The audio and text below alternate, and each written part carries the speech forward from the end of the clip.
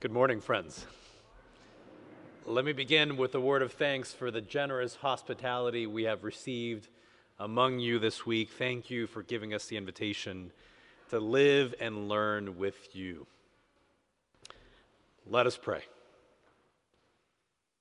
God, draw near to us as we read and ponder and are shaped by your word. Teach us, mold us, make of us a community that reflects your love and grace. Amen. Our scripture reading this morning comes from the 14th chapter of the Gospel of Luke, starting in verse 15.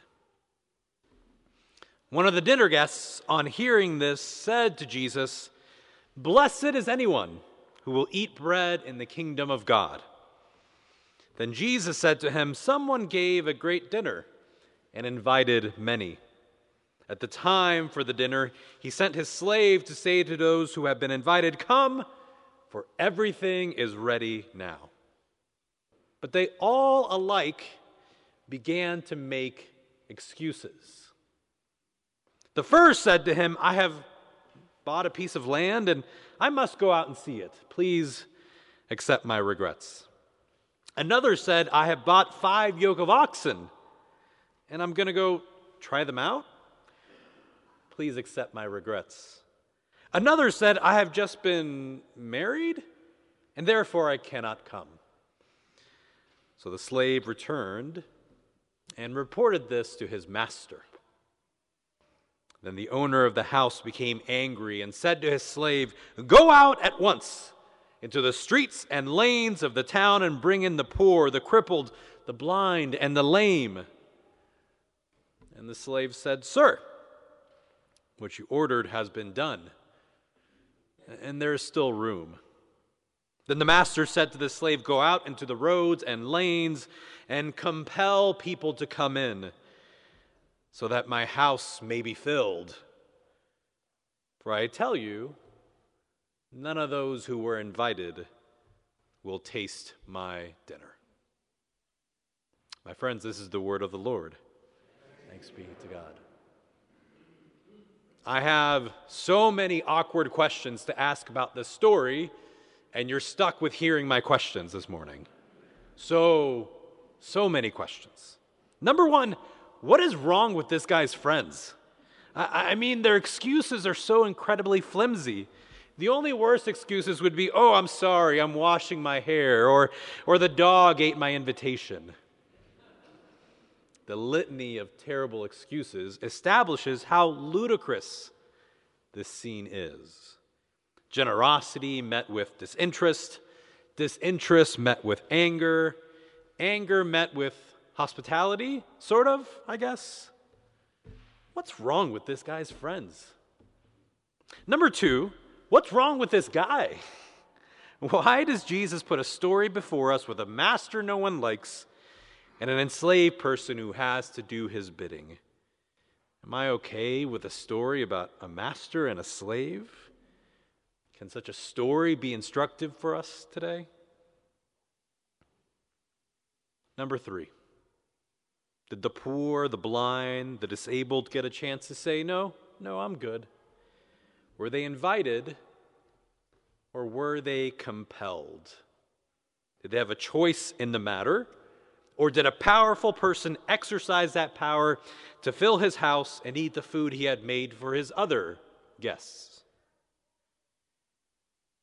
Number four, the last question is perhaps the most important and perhaps the most awkward. The last question is this: am I invited, Jesus? You say that none of those who were invited will taste my dinner. Is that me, Jesus? Am I invited, Jesus? Is my invitation still good, or have I missed it? I have a lot of awkward questions about this story. But that's how parables work, don't they? Parables provoke questions more than they provide answers. They trouble us more than they comfort us. Many of us have missed this because we were saturated with parables and Sunday school and sermons. We have heard these stories so much that we can finish them by rote. The parables don't surprise us anymore because we have heard them a million times. The parables don't shock us because we know how they end. The parables do not alarm us because we assume that their interpretation is simple, it's moralistic, it's straightforward.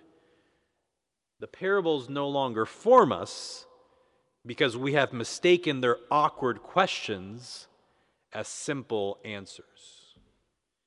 When Jesus first told these parables, these little stories were alarming, they were shocking, surprising, they were more than a little bit weird.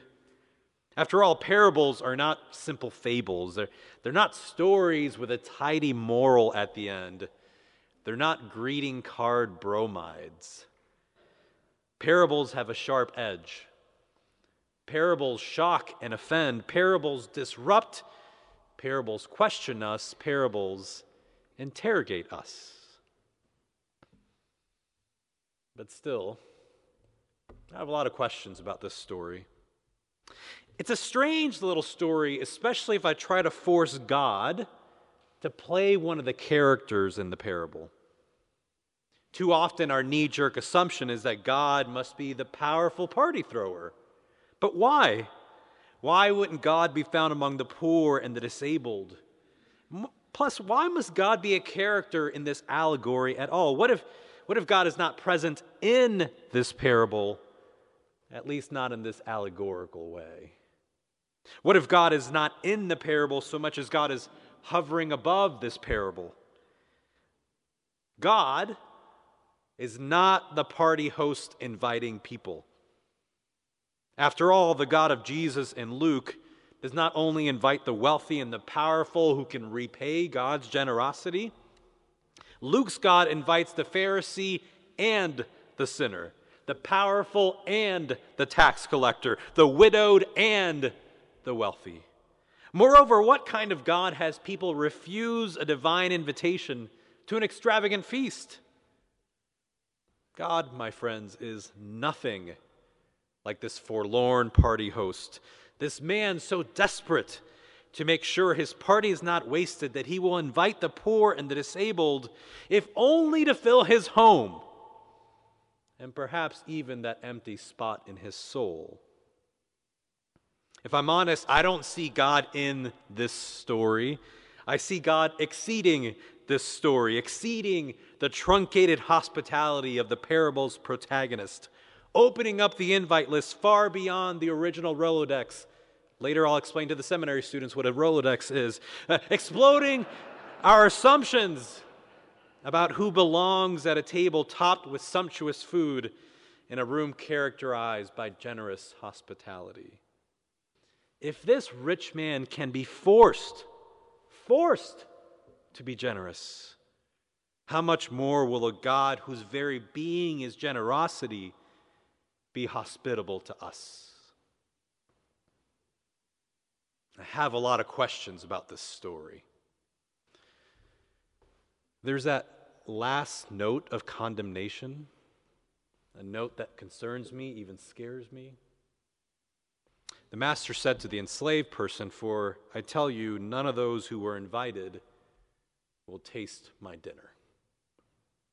They rejected me, so I will turn to others. They were too busy for me, so I will bring someone else in their place. I will shame them with the company I keep in my house.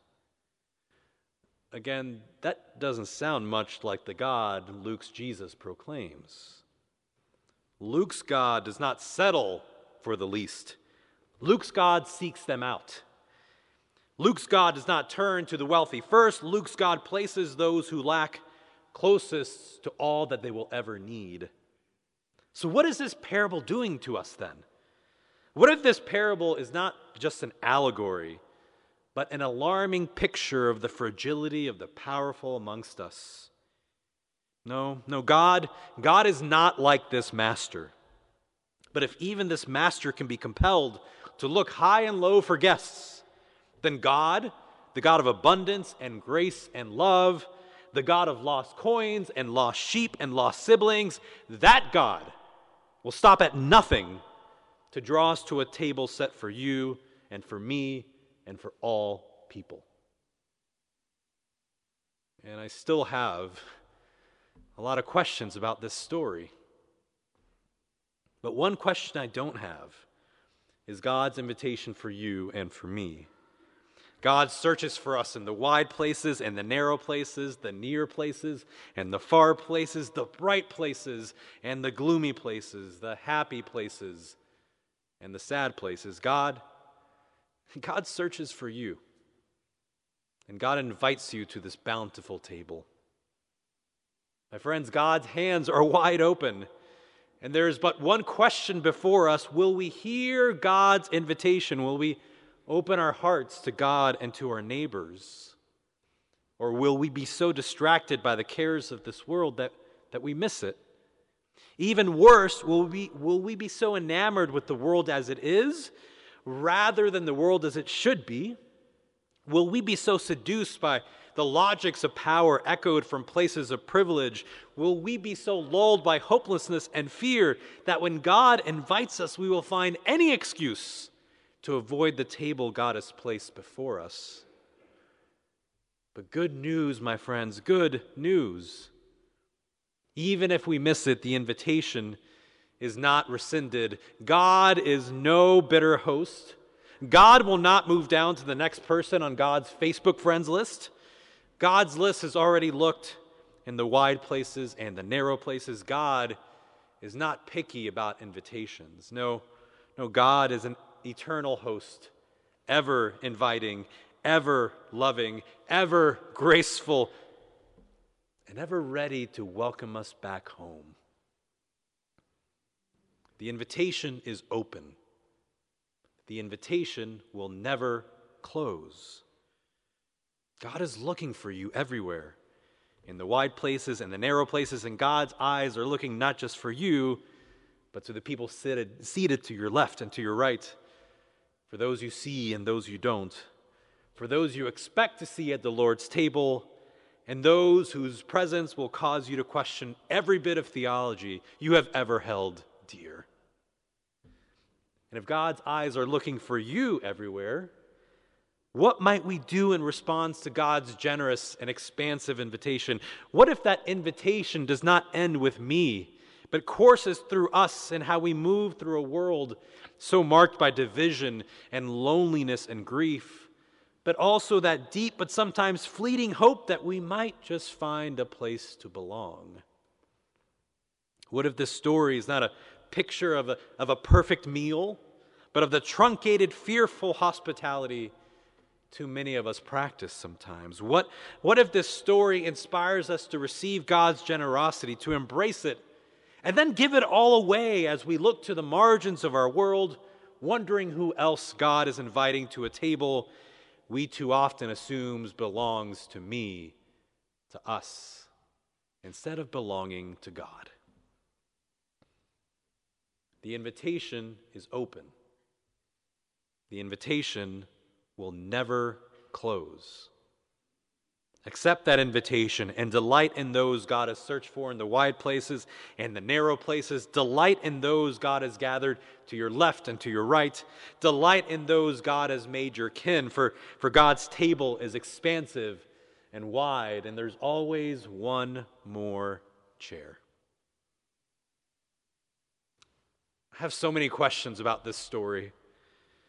And here's one more question we might take with us. What might it feel like for you and for me in our lives to look to the narrow and the wide places, not just when we are rejected, but as the very first move we make? What might that feel like? I think, my friends, it would feel like the kingdom of God.